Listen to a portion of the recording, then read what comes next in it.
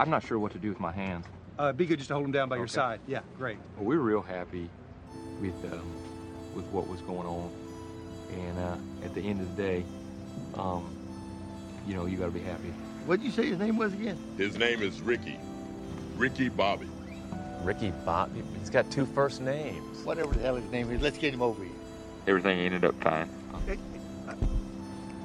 Yeah, okay, everything was fine. Thanks. Great job, Ricky. Good job in the car. Ricky Bobby, a force to be reckoned with possibly in the near future.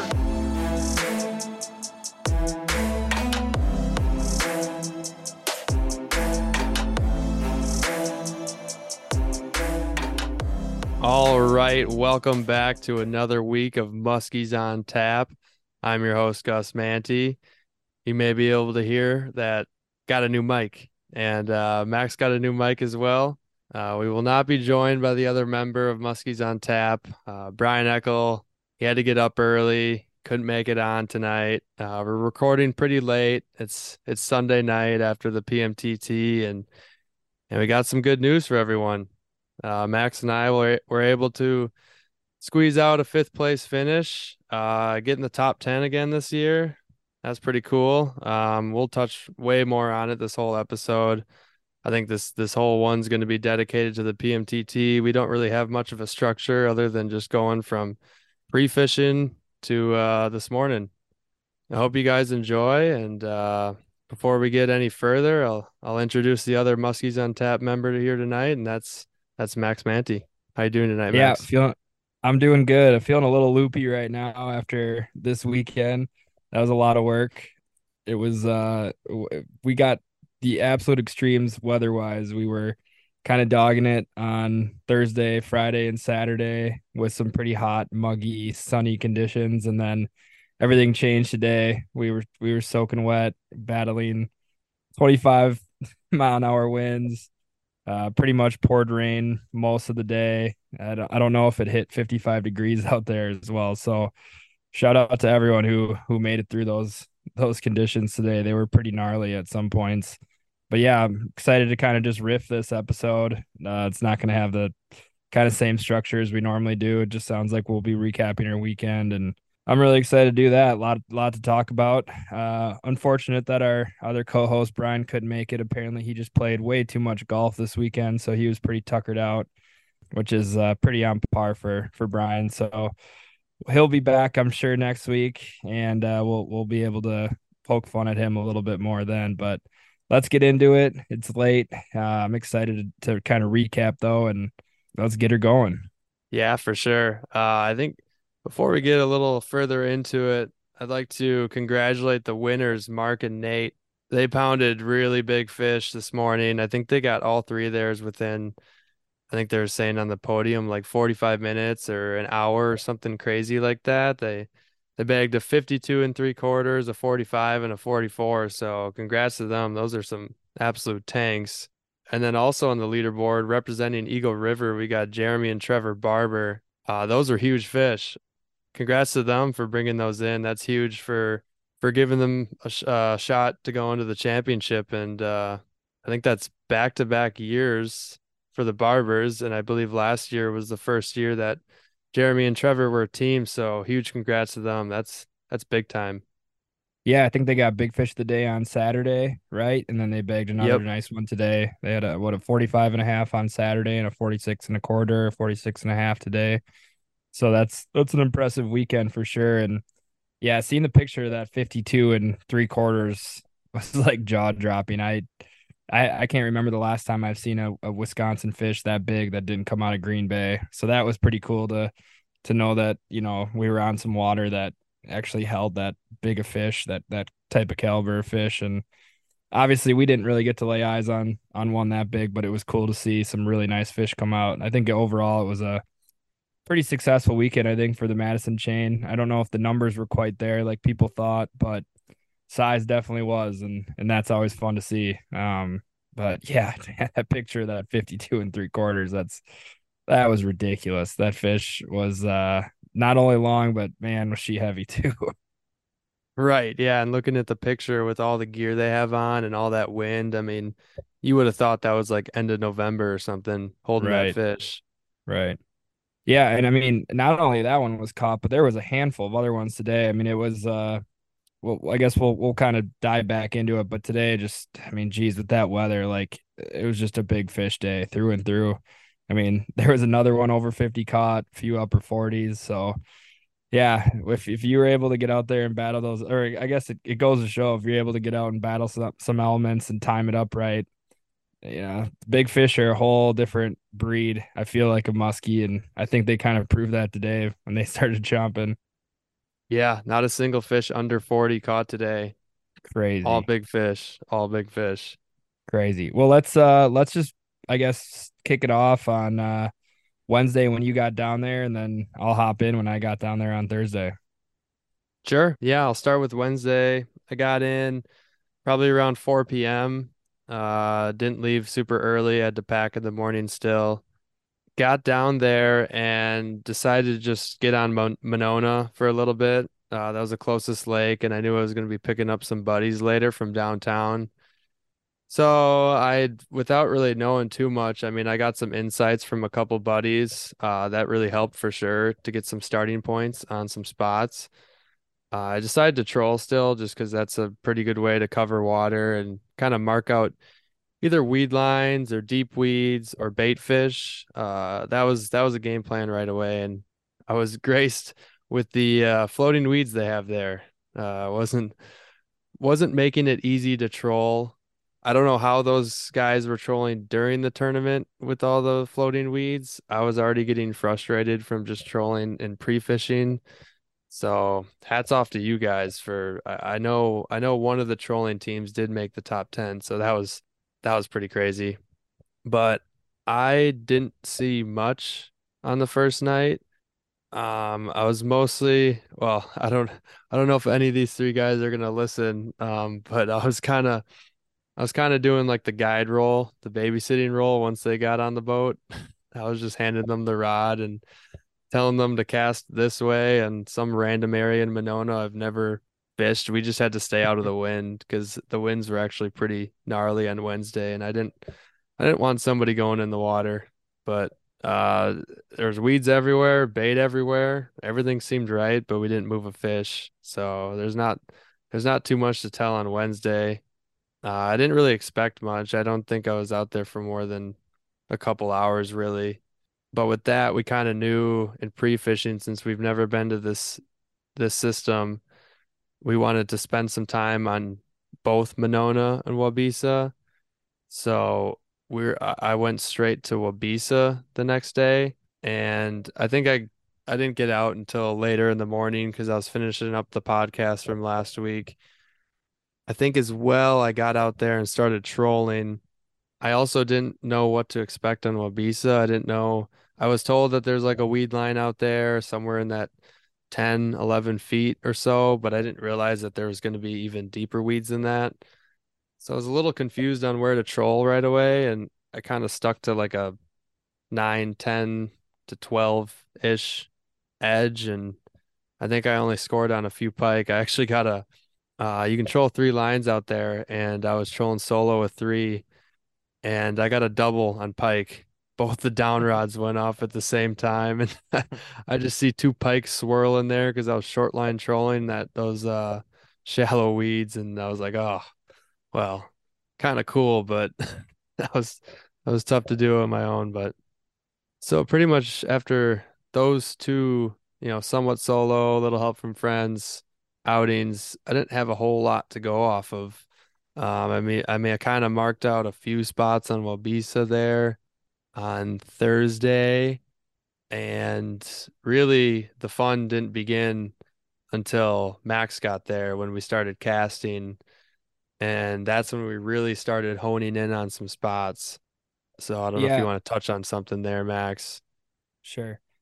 Yeah, I mean, I showed up later on Thursday afternoon. I think at that time we'd been pretty much in constant communication, and it didn't really sound like you were, quote unquote, fishing very hard. More so just scouting and doing a little bit of trolling. So, when I showed up, I'm understand the importance of scouting new water, obviously, but it's I wouldn't say it's on the top of my things to do. It's growing on me as far as the tournament aspect goes. I understand how important it is, but I don't get out to fish as much as you do. And so, when I'm out on the water, it's like, man, I just really, really want to try to, catch some fish, right? And so, I stayed patient. We did some good scouting there for a little bit to start our afternoon. We mapped out a few spots and kind of tried to figure out a few areas. But yeah, I mean, we started when we started casting, it was almost like instantaneous when we started moving fish, and things got pretty exciting pretty quickly. I think the funny thing to touch on with the pre-fishing more than anything is the fact that, when we started casting, I looked at you and I was like, all right, so what's the protocol here? If I have a fish coming in hot on the 8, am I pulling the bait out of the water or am I trying to catch it? And you told me pretty point blank, like we are not trying to catch these fish right now. We are pulling baits out of the water. You kind of set the ground rules for us. So that was good, and we'll touch on why that was very good for us here in a second. But yeah, I mean, it was pretty quick. I think our first pass, you moved a really nice fish, and came off of one of those deep weed edges that I think a lot of people were fishing this weekend that we saw.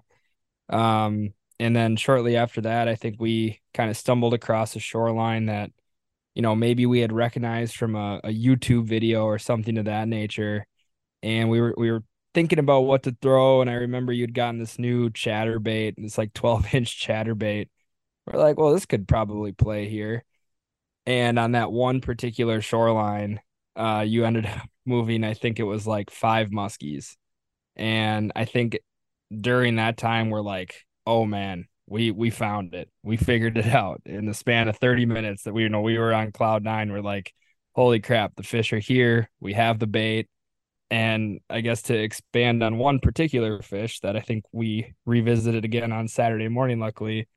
Yeah, that one particular fish was pretty funny. We were casting off opposite sides of the boat, and I know there was a few other fishermen in the area, and I could tell that they were in the tournament pre-fishing.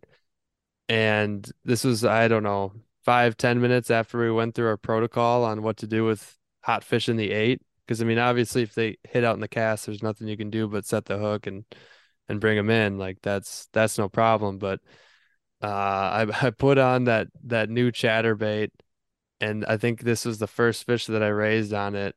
It might have been the second, I can't remember, but I know it was like the first spot. And a low 40s just comes flying in.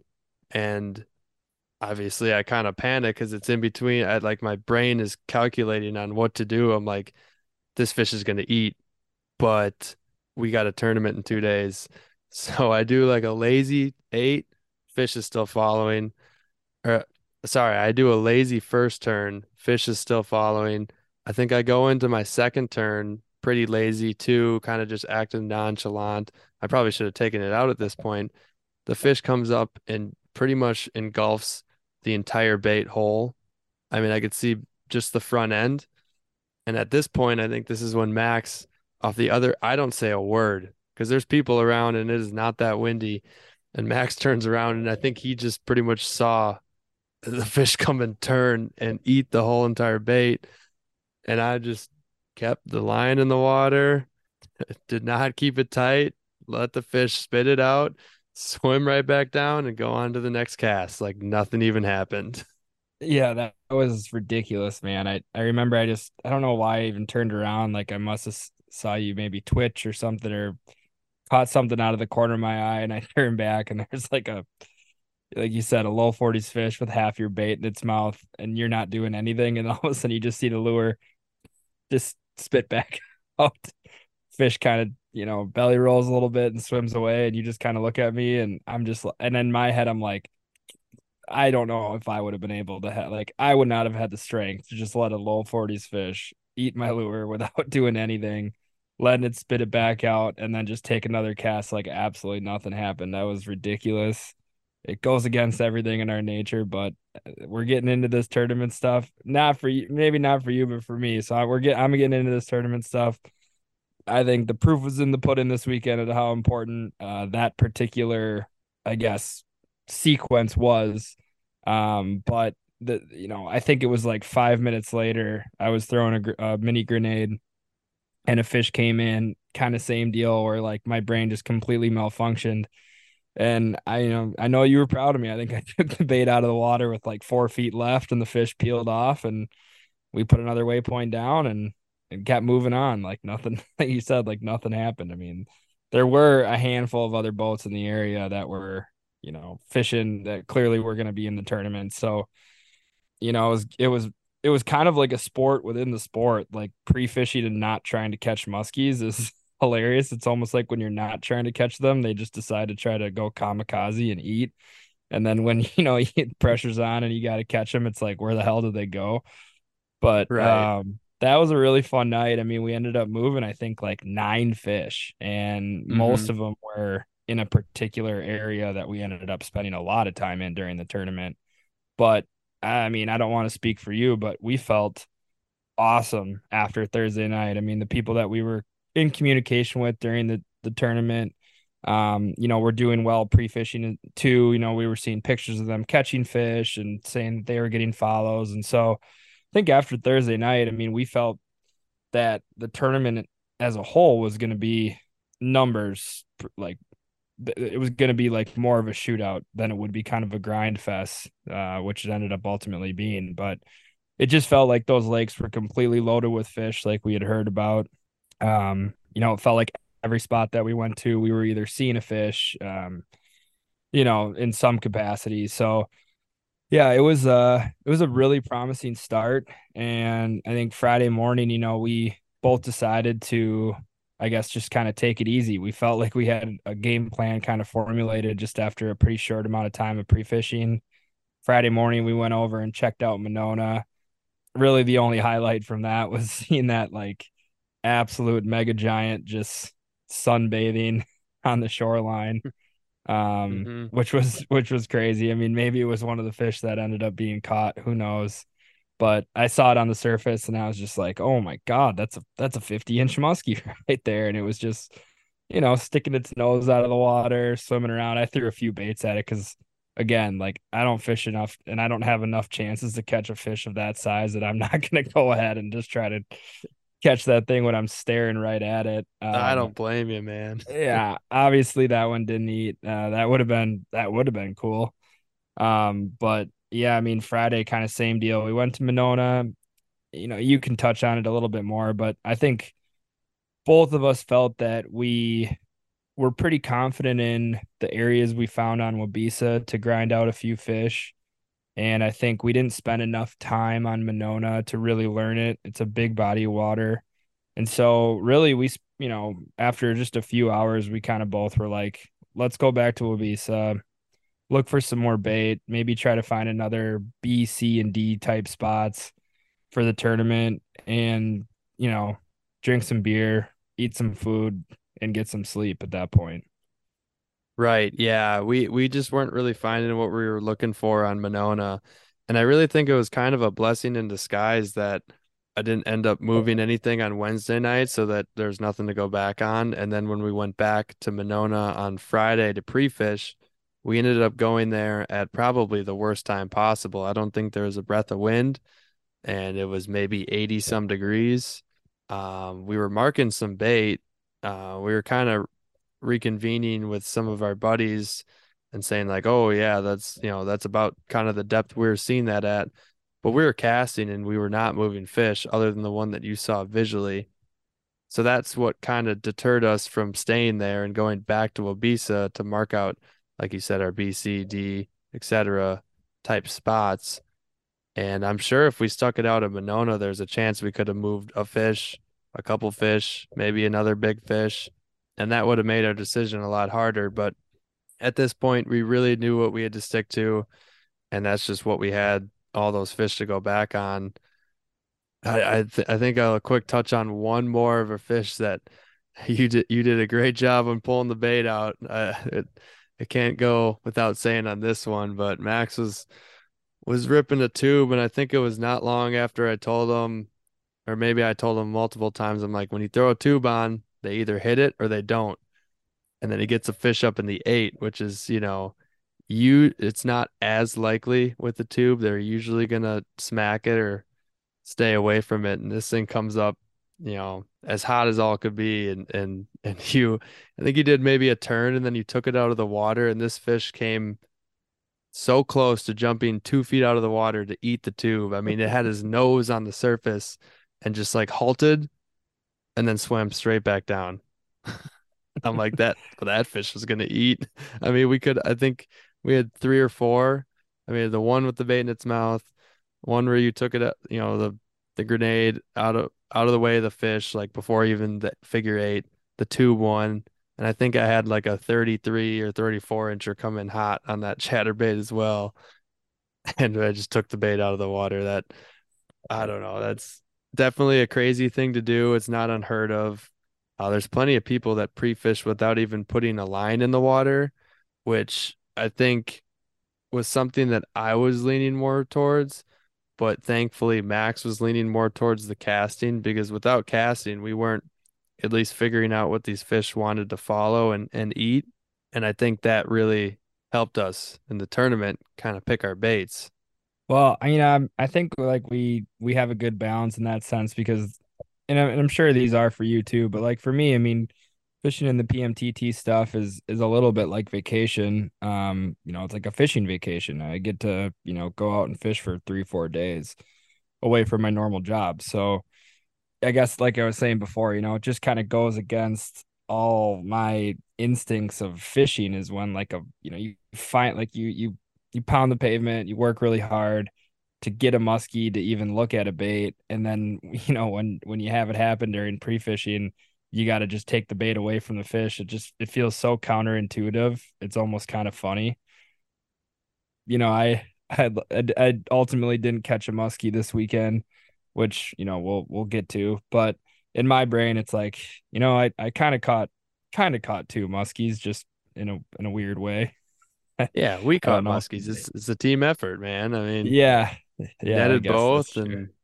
and our names are on it. It's our team, so no Yeah, matter so what.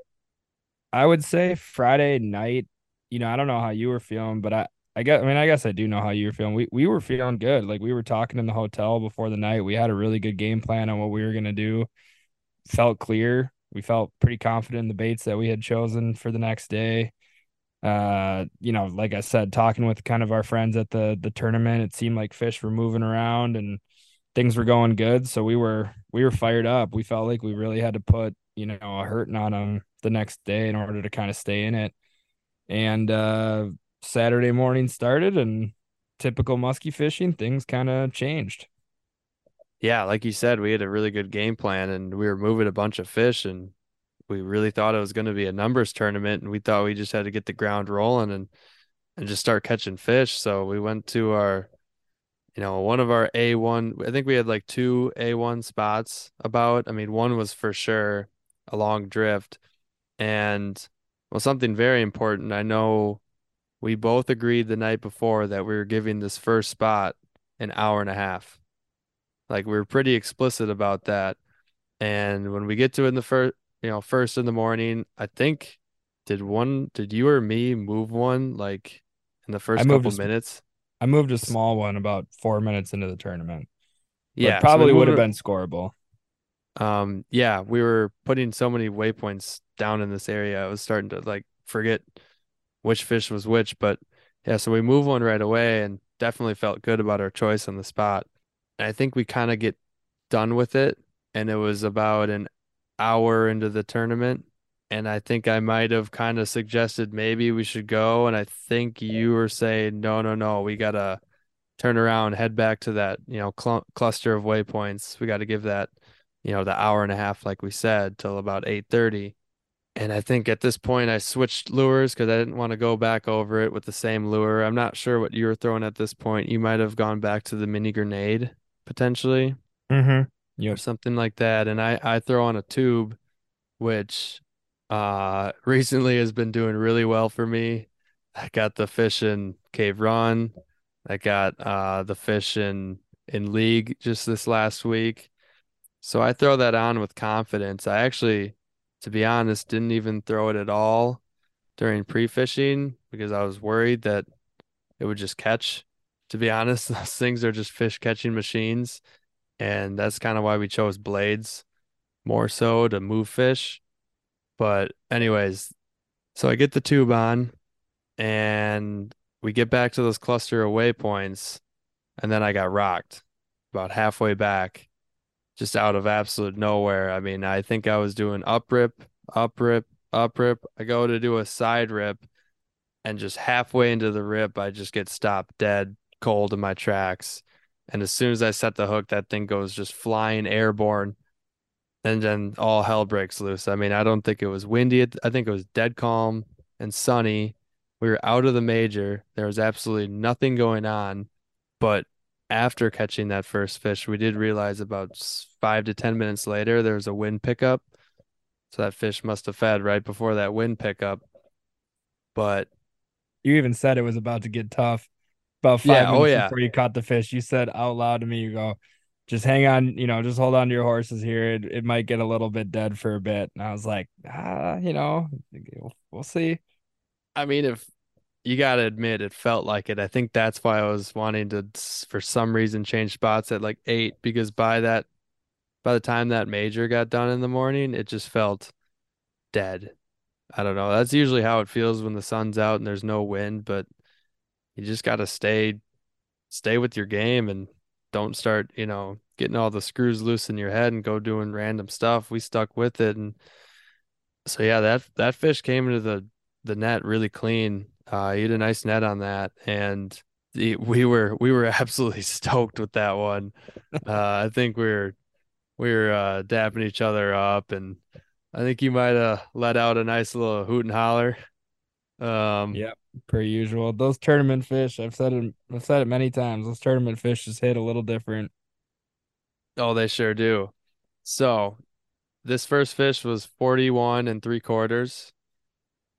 Released that and checked down at the maps, and this one was in the cluster of that fish that engulfed my entire bait, and I didn't set the hook during pre-fishing and let go, and it was the same size. Max and Same I are bars, same weight. we I'm are like you couldn't convince me it wasn't the same fish. we are thoroughly convinced that that was the same fish. So taking hooks away from a fish in the figure eight pre-fishing absolutely paid off for us big time. Yeah. And that was 8:25 a.m., right before we were going to cut it off of that spot. So that was just almost perfect. It's just got the spirits really high. Catching a fish early in a tournament is awesome. I mean, sometimes it's a good or a bad thing, start hot and then it's just dead for the rest of the time. But I mean, catching any fish in a tournament it's just awesome. Something I was thinking about on my drive home is, it's crazy to think like tournaments are so different because, there's so many boats taking off on a body of water where, you're a little bit more limited. You kind of ultimately end up sticking around areas that you feel confident in and you fish them over and over again. That's kind of been our motto since we've started doing these tournaments. It's really worked out well for us. And it's kind of funny because when we go and fish, just for fun, with our buddies or whatever, and we would go through a spot like we did in the tournament that morning, and we wouldn't, say we don't move any fish or we don't move the fish that we saw the day before, we'd probably pull up and go to the next spot. Rarely do we, swing around on a spot that we had never moved, that we didn't move a fish the last hour on, change baits, and then hit it again from a different angle. I was thinking about that. It's like, should we start doing that more often when we're just fishing for fun? Yeah, Because big time. it's worked out really well in tournaments for us. And if it was just, you, Brian, and I out there on the Madison chain, messing around, there's a 0% chance that we'd go through that spot, turn around, and go right back through the same spot with different baits and think we were going to get a different result. And we did. And Right. it's just, it was so kind of a weird light bulb moment. I was driving home and I was like, maybe we should start doing that more often. Yeah, I think I completely agree. And definitely the changing casting angles is huge. I mean, I can't tell you how many people, tournaments out here in the chain, just anywhere up north here. I mean, and obviously I'm super guilty of it too, but they just get up on a weed line walk towards the shore or in that general direction and bring their bait back. And both the fish from this weekend came from having the boat in tight and casting out. Neither fish was Well, that from casting in or down. I mean, another good one to do is going parallel down a weed line. And I know you're doing that a bunch from the front of the boat, which is an amazing tactic yeah. as well. But yes, both of these were from pitching out. Well, that's just it. Is like you end up fishing at all these different angles in tournaments because you're hitting the spot, from the outside in, from the inside out, parallel. So you're like thoroughly working the area. And like you said, I mean, that fish didn't respond to, an outside in, and then we turn around and it responds to an out, inside out, way of casting. And I think it's funny too, because it almost sometimes makes a little bit more sense in your head. It's difficult to walk a bait down a weed line to the boat. Obviously, the bait tends to get higher in the water column the closer you bring it to the boat. And when your boat's in the deepest water, it's almost doesn't really make sense. Whereas if you're fishing inside out on a weed edge, you can cast out, let the bait sink, and then walk it kind of up the weed edge as it gets closer to the boat. So if you're able to fish an area like we were, it almost makes more sense sometimes to fish it inside back out. And if you're choosing baits appropriately, like a tube or a grenade that you can let sink and then bring it up, like we were throwing, it just, I don't know. I guess I was kind of just racking the brain on the way home about kind of the angle changes, why we ended up fishing it twice, and how it ended up paying off. Yeah, those are great thoughts, Max. I mean, that's just money advice for everyone out there on fishing a spot twice through, pretty much. I mean, if you're seeing what you like, you got to go hit it again. I mean, even if it's a little further, down the road or later in the day or something, it's always good to just hit those spots where you got that gut feeling, or you see the bait, or all the signs are pointing to it, like the wind's beating on this point for the past 3 days. I didn't see this fish the first time, but I'm gonna go attack it from the other way and cast out. Or I'm gonna go hit this parallel down the weed line, or if it's rocks, you get a deeper diving crank instead of rubber blades and you start smashing into the rocks, making some noise. It's just all those little things to do something different and really just stand out from the crowd. I mean, that's what you got to do in a tournament. And I think that's just, one of the ways that we got those fish this weekend by standing out. How much were you shaking when that first fish hit the bag? Well, I a lot of times deal with musky blackout. I know we were kind of talking about on the phone today a little bit on the second fish this morning, and I think I said almost everything wrong. You're like, no, the fish did this during the fight and this and that, and it got in the bag and this. And I was like, well, I don't really remember that. It's just I just blacked out, Yeah. but I Yeah, was man. I was shaking. nervous to net it. I was shaking even just netting that I fish.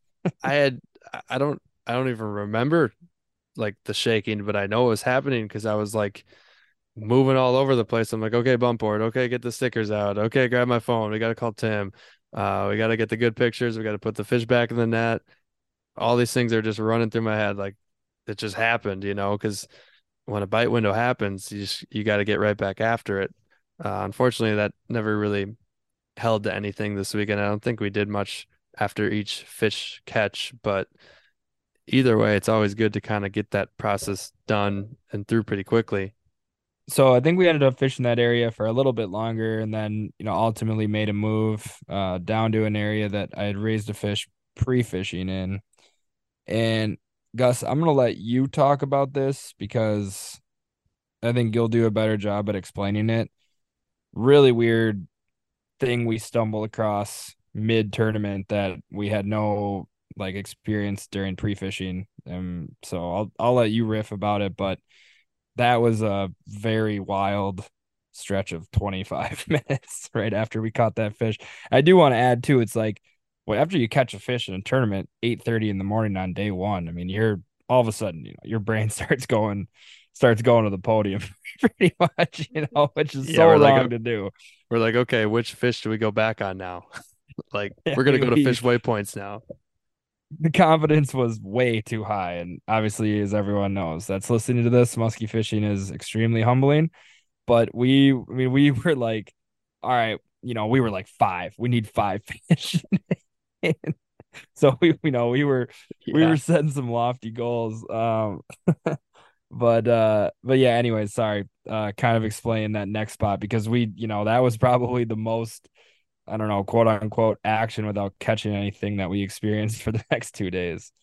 Yeah. I mean, I not very often do you get like four follows in the span of like 15 minutes or something ridiculous like that.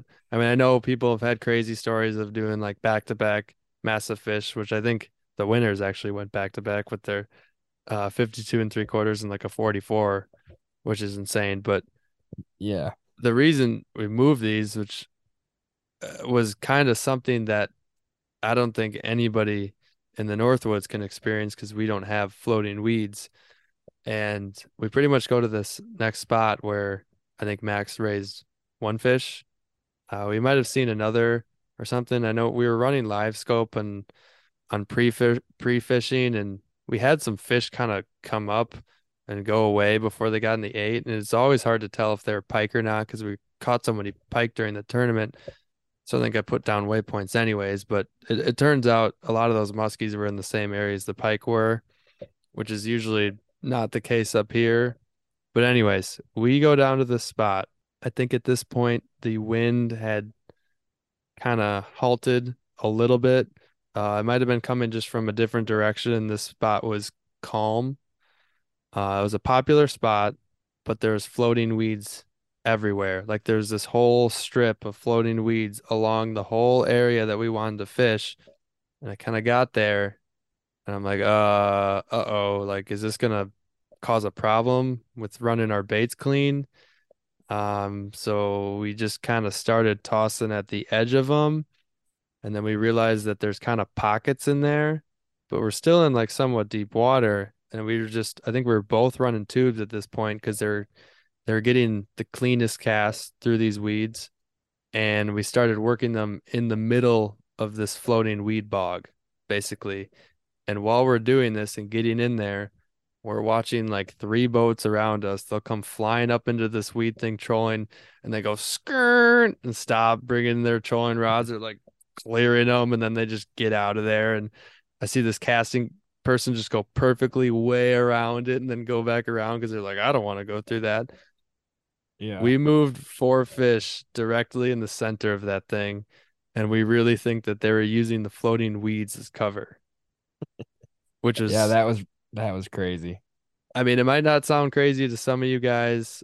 A buddy of mine told me he watched a thing about Jeff Hansen, one of the main guides down there, talk about using like big joes and tubes without front hooks and tossing them up as high as he can and then letting them plummet down into the weed, like the floating weed pockets, and then ripping them out of there. We weren't exactly doing that, but we were still kind of pitching. And I think we raised two that were in the low 40s and two that were in like the mid-ish 30s. And those waypoints were just peppered in there. And we're like, okay, this is awesome. Now we have a ton more fish to go back on.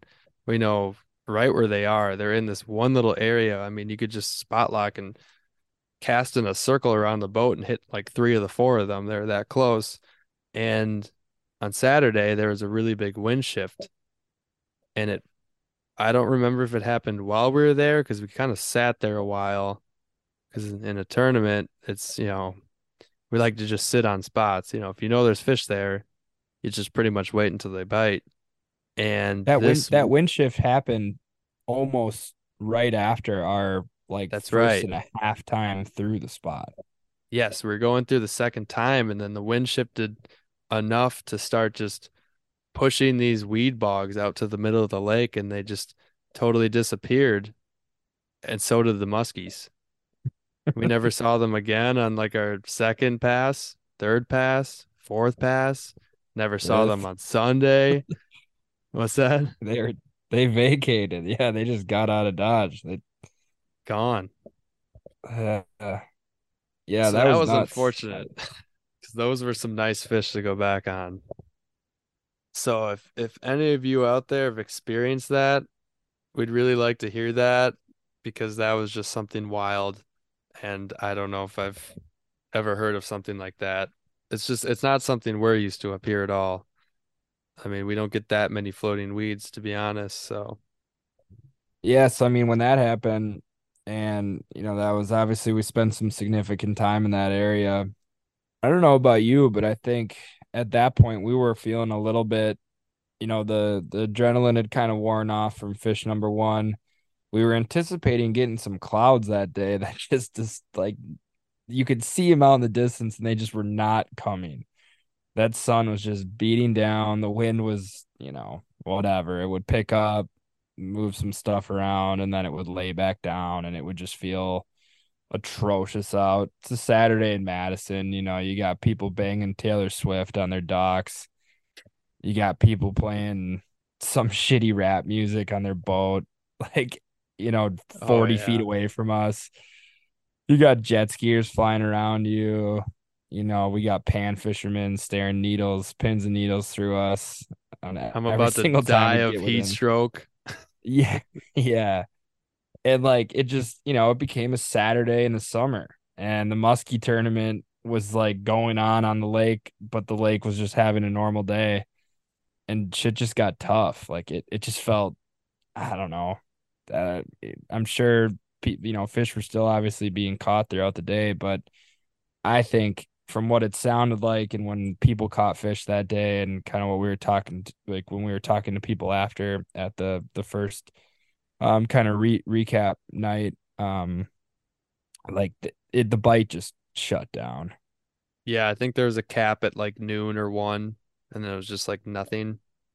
Yeah, I mean we had Uh, that one fish, and we got a text from the tournament director at 3 p.m. The tournament didn't end till 4, telling us to come to the area that they're going to interview the top 10 teams. And we were like, did they text us? Like, did they text us to everybody, or what? Like, what is this about? There's still an hour left. Like, are we real? How yeah, can we're they trying to even catch say another that? fish. Yeah, like how can they even say that we're still, how do they know we're in the top 10? Like either there's been no fish caught today, or like they screwed up. And yeah, I mean, I think in total there was 17 fish caught on Saturday, and the bite just, I mean, it just vacated on both lakes, it seemed like afternoon. Yeah, I don't really know exactly what happened there. I think there was like an afternoon moon phase, but just nothing was going on. It did truly feel dead. So I think that kind of concluded Saturday, and then seeing that we were invited, to the top 10 recap, that was, good to hear that we were able to make it with our one fish. I mean, because like we were saying before, we thought it was going to be a shootout. And then we find out that it was a tough day for a lot of people. And we're sitting up there with, our 41 and three quarters and a bunch of fish moved and a bunch of fish to go back to. And we're feeling pretty good. Yeah, I mean, Saturday ended up being a freaking grind. Like I was saying, with all those, a lot of action on the water, and I mean, like action as far as like pleasure boaters and stuff like that. And the heat just got outrageous. I think we both kind of were hitting some breaking points mentally of just like, what time is it? Is it almost 4 yet? Yeah. And like, we kind of started getting loopy where, for the last like 20 minutes of Saturday, I just kept shouting miracle fish because I was just Yeah. praying that we could get, because I think, after we caught it at 8:30, we like stamped in a second fish that day, which is just so dumb. I mean, we were riding high.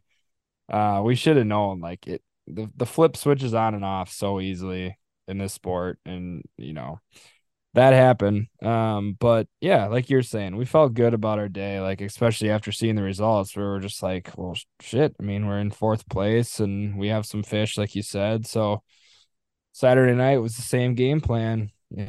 Drank some beers, ate some Chipotle, watched some hockey, and went to bed super early. And think we were very well prepared for what looked like, via the Weather Channel, that it was going to be, if we thought Saturday was a grind, Sunday was going to be a huge grind. Yeah, we really didn't know what to expect Sunday with that just kind of intense cold snap coming in. And I really don't, I mean, some of the other anglers could have been lying. I know I wasn't at that recap when I said I have no idea what to expect on Sunday. A few of them were saying the fish could push out deep, they could stay where they are and just hunker down, or they could all push in shallow. We really don't know, but all we know is that it's going to be gnarly, cold, windy, rainy, just all of the above. I mean, like I said, with those fish pictures, you could have fooled me and said all these fish were caught in November last year or something like that.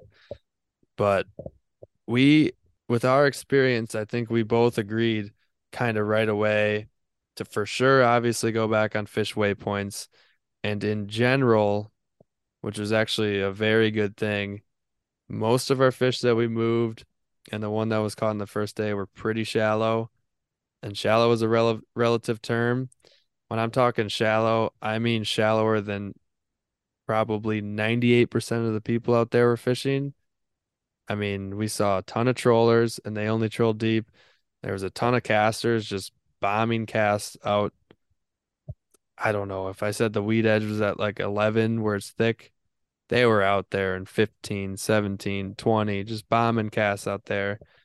And we weren't, and we felt like we had a good idea that this cold snap would just hunker the fish that we were moving right where they were or a little bit shallower, making them, I wouldn't say easy to get to because it's tough ripping through some of those shallow weeds, but we're like, yeah, I think we're going to go shallow. I think we're going to fish where we were fishing and just push in from there and kind of reassess after that.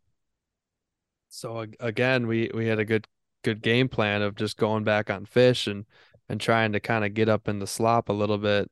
And well, I don't know how much this would give away the spot at all, but the first morning, or sorry, the Sunday morning, we decided to go to where we moved a bunch of fish and we couldn't hold there for much longer than 30 minutes, 25 minutes. I don't know. If that, we got the shit kicked out of us. I could That barely wind even make a was, cast on the front of the boat. yeah, that wind was pounding in there and we were getting some clean casts. We didn't get any bumps. We didn't get any follows. And then I was trying to kind of, I mean, I kept my Tarova at like 7. I don't know, something crazy like that. And the wind gust would push the boat to going 0 miles an hour. And then also I'd jump to 1 mile an hour and then back down to 0. And the boat would be going up and down and the trolling motor would be popping out of the water. And I'm trying to get up in the really thick stuff and I'm getting a weed on every single cast with my tube. And even though it was like during the morning major, I was like, dude, we gotta go. We like we know there's fish here, but I can't get an effective cast out. Like it's not even worth it. Yeah, I'm pretty sure I was like, say less, put the bait on my rod. I was like, let's get out, let's get the hell Let's out of here. This zoom sucks. out of here. So lucky for all you 620, 621, 622 Ranger owners, you could probably tough that out. And I heard that there was quite a few fish caught in that wind, but we had to hunker ourselves a little bit. But it's kind of a blessing in disguise that we had some fish moved in some less windy areas, thankfully. And that kind of just brought us back to the place that we were finding fish and that's when we just started pushing even more shallow. I don't think we saw a fish at this point. Good 2 hours into the tournament. And when did you catch your big pike, Max, in the morning? What I time think it was was that like, at? I think it was at like 9:30. No, the fish I caught was at 9:30, and it was before it. Let me look 1 sec. Dude, I caught that pike at 8 a.m. Oh, oh, so we were in that area for a while. Yeah. Okay, so you caught that pike early. So we went back to this area, and I think actually one thing on why it started bumping up even shallower, even though we are kind of planning on that, is that I finally saw a musky porpoise and not a carp come flying out of the water. And I'm like, dude, that was a muskie. I looked over and I thought I just saw something like floating on the surface. And then I see it kick and swim down. And I'm like, okay, that was just a muskie sitting there and then it swam back down. That like 100% probably a big fish. It's usually big fish that do that. We're gonna hammer this area. And at this point, when you said 8 a.m., you caught that big pike. It was still humid out, so it felt really, really fishy. And I know you put on an icy nine, which sounded like a great idea. You can tell this on this cool but very unfortunate story. Yeah, you want to make me relive that? No, So it was sure. fine, but it was probably the most like disappointing personal best of a fish ever.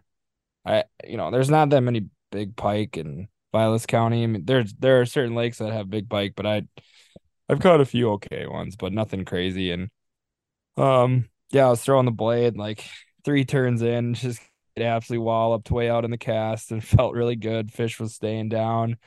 So we didn't get eyes on it. I mean, it would made it like a run, barrel rolling down there. Felt like a really good fish. Felt some big head shakes. 99% sure it was a muskie at this point. So, I'm shaking. And the fish was, like I said, it was bearing down. And as I felt him kind of getting closer to the boat, I lifted up for Gus to scoop him. And it's like as Gus is sliding the net under the fish, I just hear Gus go, "No way." I look down, I'm just Yeah. like, you gotta be kidding me. It's just like this 40-inch, just lanky pike with a massive head. It's like I've never caught a pike that big. So that it was really cool. But at the same time, like we were really in need of a fish on Sunday. And I thought I was finally going to be able to contribute after, Saturday. So I was all fired up until that thing slid in the bag. We took a quick picture with it, and then I pretty much just missiled it down back into the water, and we moved on. And I don't think you or I like really said a word for like 6, 7 minutes after that because we were both just kind of like pretty I, defeated. Like, what can we do to get them? I mean, at this point, it had been we fished all day Saturday, we were a little bit in the morning on Sunday, hadn't really seen or had a chance at a muskie. So we just felt like that was it. Conditions felt good, spot felt good. And I think the one takeaway we had was like, okay, I mean, if there's a positive here, it's the area is holding big fish. So let's just stick around again and worked out. yeah, I had no words when that became a pike as it got close, Yeah, but that was we mo- shitty. we moved on and just kind of kept fishing shallow now that we actually finally laid on eyes on a muskie Sunday, whether it wasn't in a follow and we never got a follow on Sunday at all. But we're like, okay, they're kind of up in this slop. We can't really rip a tube super fast because it's a nasty cold front, and I don't think we either of us agreed that snapping a tube really quickly was the right call. I think this is kind of when you or I we kind of gravitated more towards like a Medusa, like a shallow rigged Medusa that would kind of hang there. We put on a crane bait, and I think we put on an 8-inch Navin with a weight, which we like to use in shallow weeds to kind of just hang there and be a small presentation. And this is kind of we got a reboost in confidence because it started to get cold and dry out there. Not not dry in the rain sense. There's plenty of rain, but the humidity was leaving the air. You could feel it, and it was just getting bitter cold out there. So this is when we decided to go to that pull pause, hang there in their face type lures and stick to the shallow depth. And we went, I think, a long ways without seeing anything, and then we kind of went back to the area. We saw the fish and got the big pike. Do you remember what I was throwing before I switched? I can't remember exactly, but I do remember we were a Oh, little bit lost as to what to throw. Do you remember? Suic. Yeah, I think I was throwing a Yeah. 10-inch weighted Suic, which I also really like in those types of depths. And I saw that you rigged up that all black crane bait. I don't know what they call it for size, but it's the very small, short, fat one that kind of looks like a panfish. It's not the minnow. It's like the panfish style crane. I don't really see too many of those get used, and I think it was like absolute gold for you to buy that one, Max, because we're in Madison. They have a shitload of bluegills, and they love all black lures because it's green stained water. I mean, that's like all I really ever use anyways in green stained water.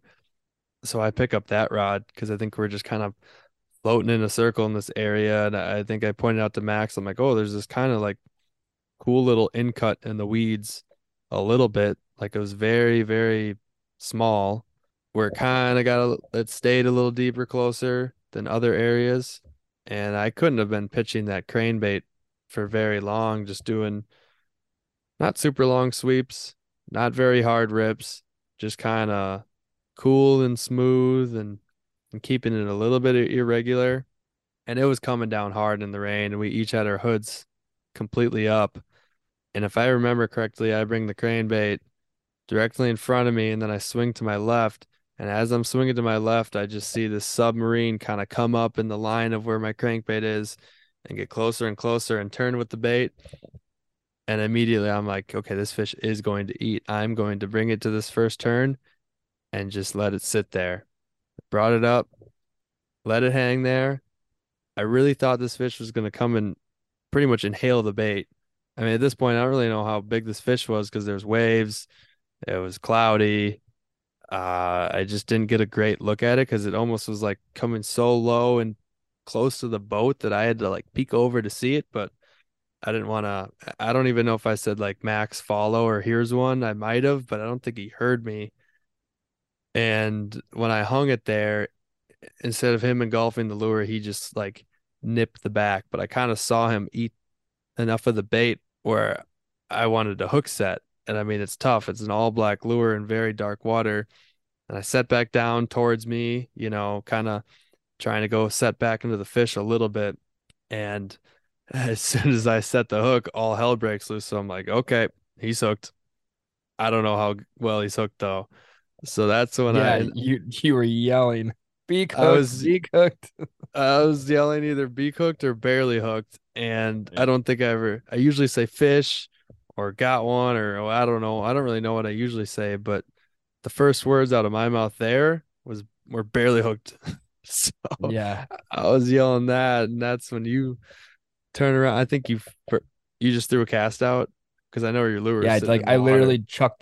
chucked the rod on the floor of the boat. Because I'm just like, I don't care. Grab the net. Barely Yeah, hooked. Grab the yeah, net. yeah. Sprung into Ah. actions, like So this just fish, panic at the disco moment. yeah, this fish is just fighting like crazy, where we both could just see the entire crankbait fully exposed. So sketchy in a tournament sense. I'm more so playing it somewhat lightly. I like to keep some pretty hard tension up on it, depending on which way the fish is going. Don't try and pull the hooks out of it. I don't usually would stick my rod fully in the water with a beak hooked fish or a fish that's not hooked super well.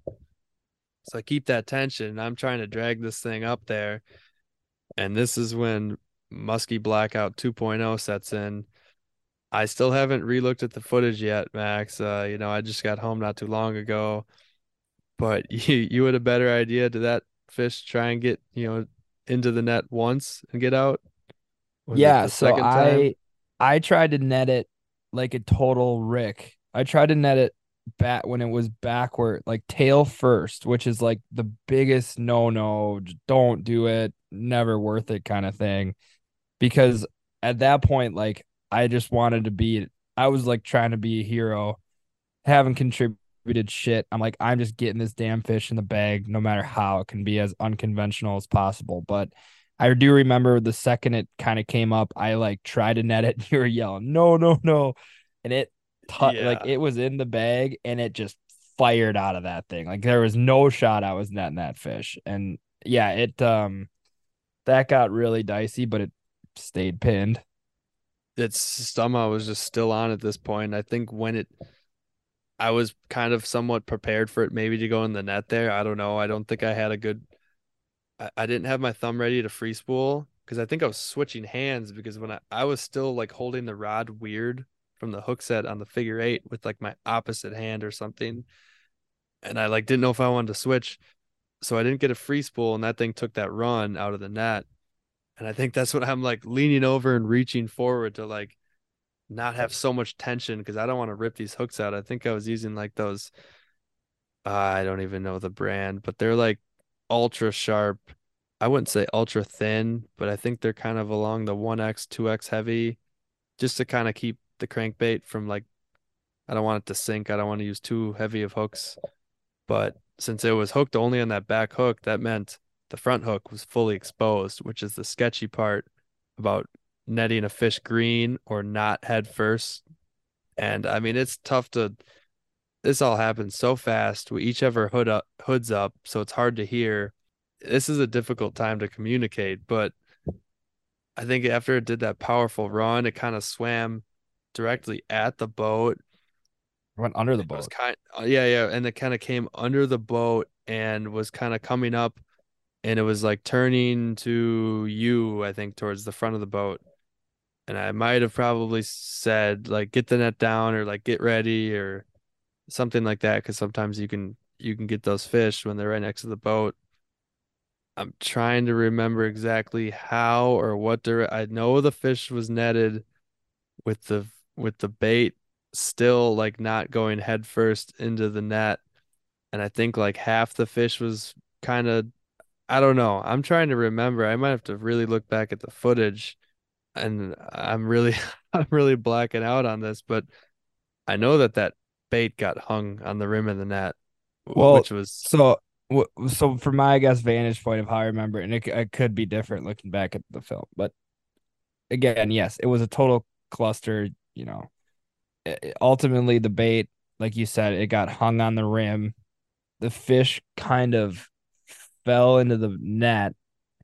I was and it was trying to swim vertically. The bait was still in its mouth, but it was also on the net. So he was pinned to the side of the net. He's trying to get up vertically because he had leverage with the water. And as you were pulling back, I was pulling the net up.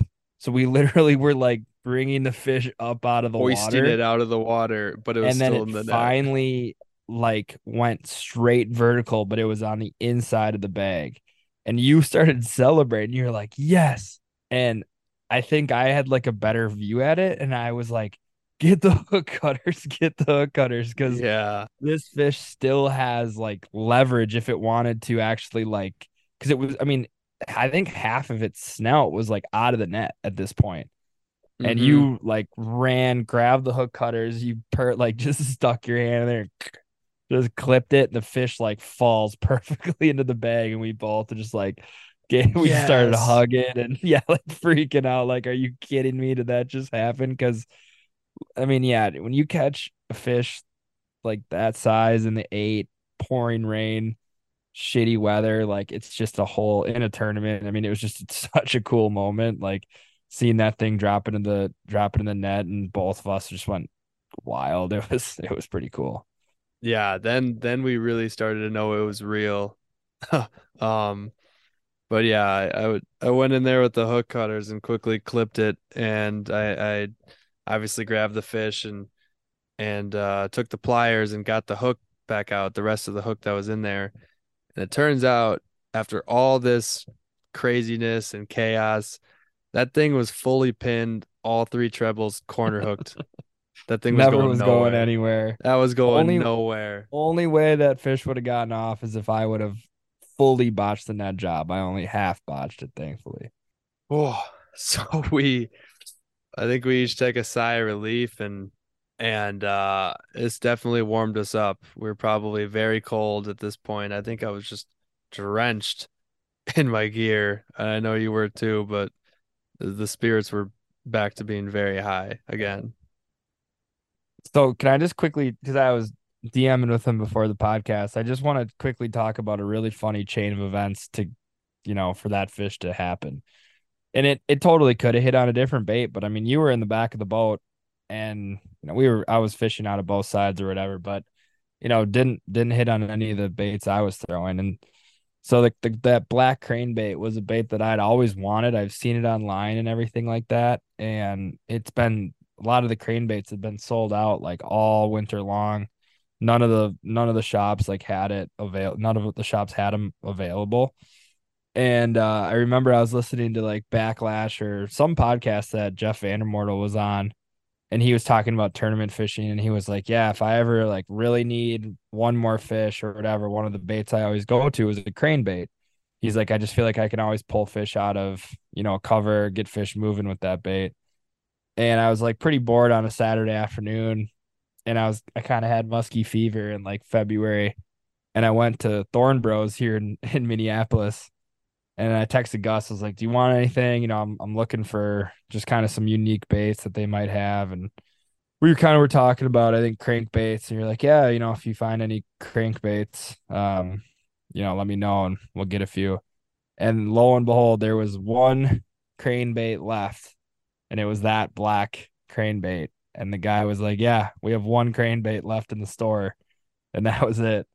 So it's kind of crazy to think, because we would have never had that lure had I not heard that podcast, then had not been bored on that Saturday afternoon in the middle of winter and gone to Thorn Bros, and they had one single one left. And I don't think a new shipment of crane baits hasn't come in really to any places until like very recently. So we would not have had one for this tournament like that. So it's just kind of crazy to think back, like without all that, who knows what you're throwing in that scenario? Maybe you still had a tube or a Medusa, and that bait just goes right by that fish's face without him even moving. Yeah, I think I agree there. That's just crazy chain of events to get that lure on, because that was not a lure of choice pretty much at all going into the tournament. I mean, we knew this was going to No, be tough cold front on Sunday, but I didn't think it was going to be that cold and just that brutal to kind of downsize. And I don't know if any of those guys on the who caught the really, really big ones downsized much. I mean, they might have. I don't think they really gave away that much. I mean, honestly, here we don't really care too much. I mean, we like just being open and transparent with like what we're working. I mean, unless I got some top secret thing going on, but no, we did not think that that bait was going to come in handy, and it sure did. I mean, that thing is just a nice little bite-sized snack for the muskies, and that just confirmed to us that they're biting shallow, and we're going to stick to it with crankbaits. And I think you threw on then a 7-inch slammer, all black, real and we quick, that just fish, got just to just work. to recap, Yeah. that fish was 44 3/4. It was a big fish. Yep. And I had no idea it was that big until I took it out of the net. I honestly thought it was like the same size as the last fish. It didn't look that big when it came to the 8. It fought well, fought hard, but I had really had no idea until I took it out, and I'm like, holy shit, yeah, this thing is kind Way of extending longer. on us. Yeah, it's really Yeah. extending on the board there. Yep. Take some pics. Let's send this Yeah. one. So yeah, that gave us some pretty good confidence to stay shallow, rip some crankbaits. Like I said, Max put on a 7-inch slammer, I believe, and we just kind of got to work. I think it just still stayed really tough. I think we went to go try one more spot in the wind just because we wanted to kind of like go where we think there was bait fish getting pushed up on really shallow in an area where we knew a lot of people fished out deep. But if we were able to snipe a fish that slid up from all the bait fish getting pushed in, that would be pretty cool. But the same thing happened like in the morning. We just couldn't hold it, getting too many weeds, couldn't like work baits effectively. It felt really good. It felt like if we stuck that out for a really like a longer time for a bite window, we could have found one, but we didn't specifically have a fish to go back on the spot. It just looked really good on paper. So with that, we kind of just decided, all right, let's just go back to the honey hole and keep ripping it in shallow, and we're just gonna try for one more fish. And I think it became pretty uneventful the rest of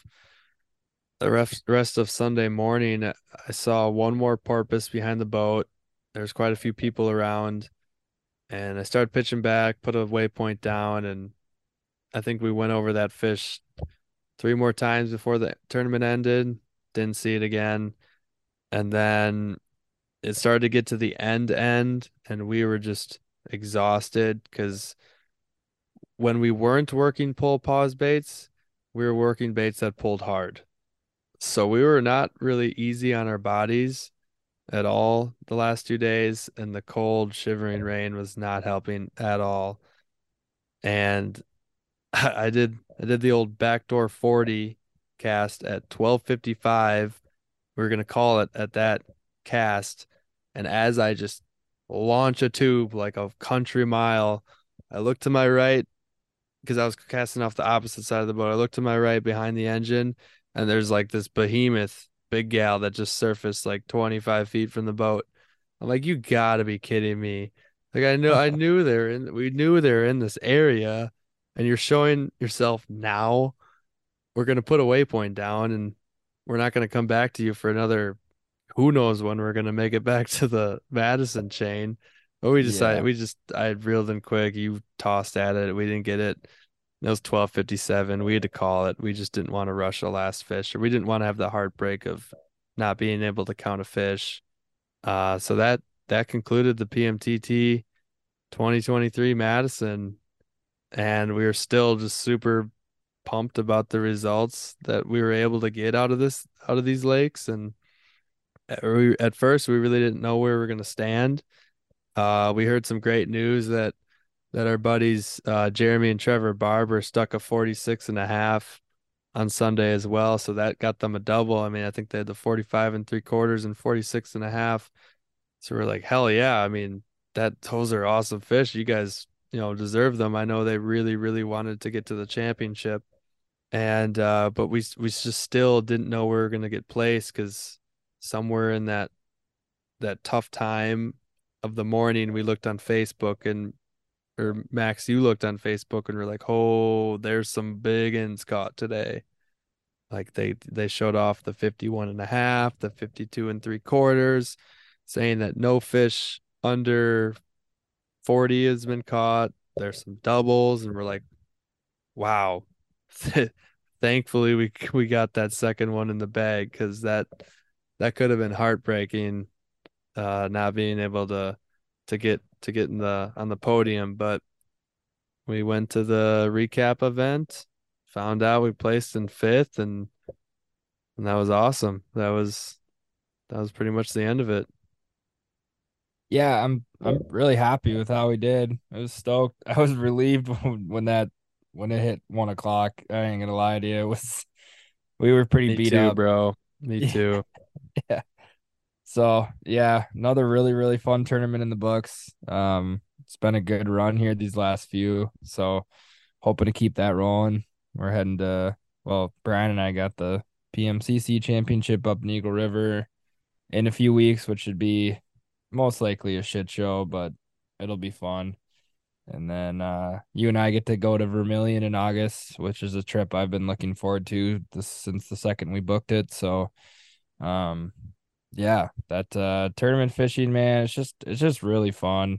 I know some people are kind of hot and cold on it, but I think, for us, like we grew up playing sports, team sports, and it's just a lot of fun to kind of reignite some of the competitive juices and, just have some fun. Fishing with you. It's cool to see you in action, getting it done. So yeah, I think speaking of being relieved something's over, I need to go to bed. I had to go to work tomorrow, and It's all we're good, getting man. close to midnight here, so Let's that let's might wrap this be up it. for sure. Um, Anything else to look forward to that we got coming up for the pod besides getting microphones? Huge upgrade. Big time upgrade. I know we got some guests lined up. I think we'll keep them. I think Top we'll keep secret. them. Yeah, I think we'll keep them top secret for now. But as always, stay tuned. Appreciate all our listeners. Thank you for all the feedback. We really love to hear it. I mean, if it's good or bad, let us know. I know one of them was Mike's. I hope this fixes that.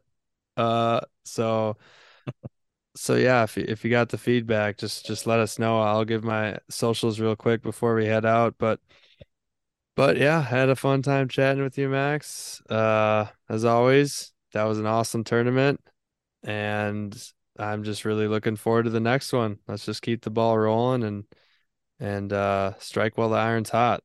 So All right, brother, man. I'll see you soon. Have a good week. Good luck at Monday Night Muskie League tomorrow night. You're back at it. I'm pretty excited for a break. I know my back's pretty excited as well. So yeah, before we go, I'm just gonna quick give my socials out. I still have some times here in the summer. If you want to book me for a guide trip on Instagram, it's Suggs Fishing. You can find me on Facebook at Suggs Fishing Guide Service or add me as a friend. You can also contact me on my cell phone, which is 920-264-3816. Give me a text or a phone call if I don't answer, just leave me a voicemail. And be sure to check out my website. Gotta appreciate Jeff Lang for doing that for me. And definitely go check out the Muskie Metrics app. I know that's kind of been helping us this year on just dialing in bite patterns throughout the day. But website is www.sugsfishing.com. So be sure to check that out. And as always, thank you guys for listening. We don't have Brian here to say goodnight to y'all. I know you all missed that, where he just rambles for about 12 seconds, but we'll see you guys on the next pod. All right. Take care, man.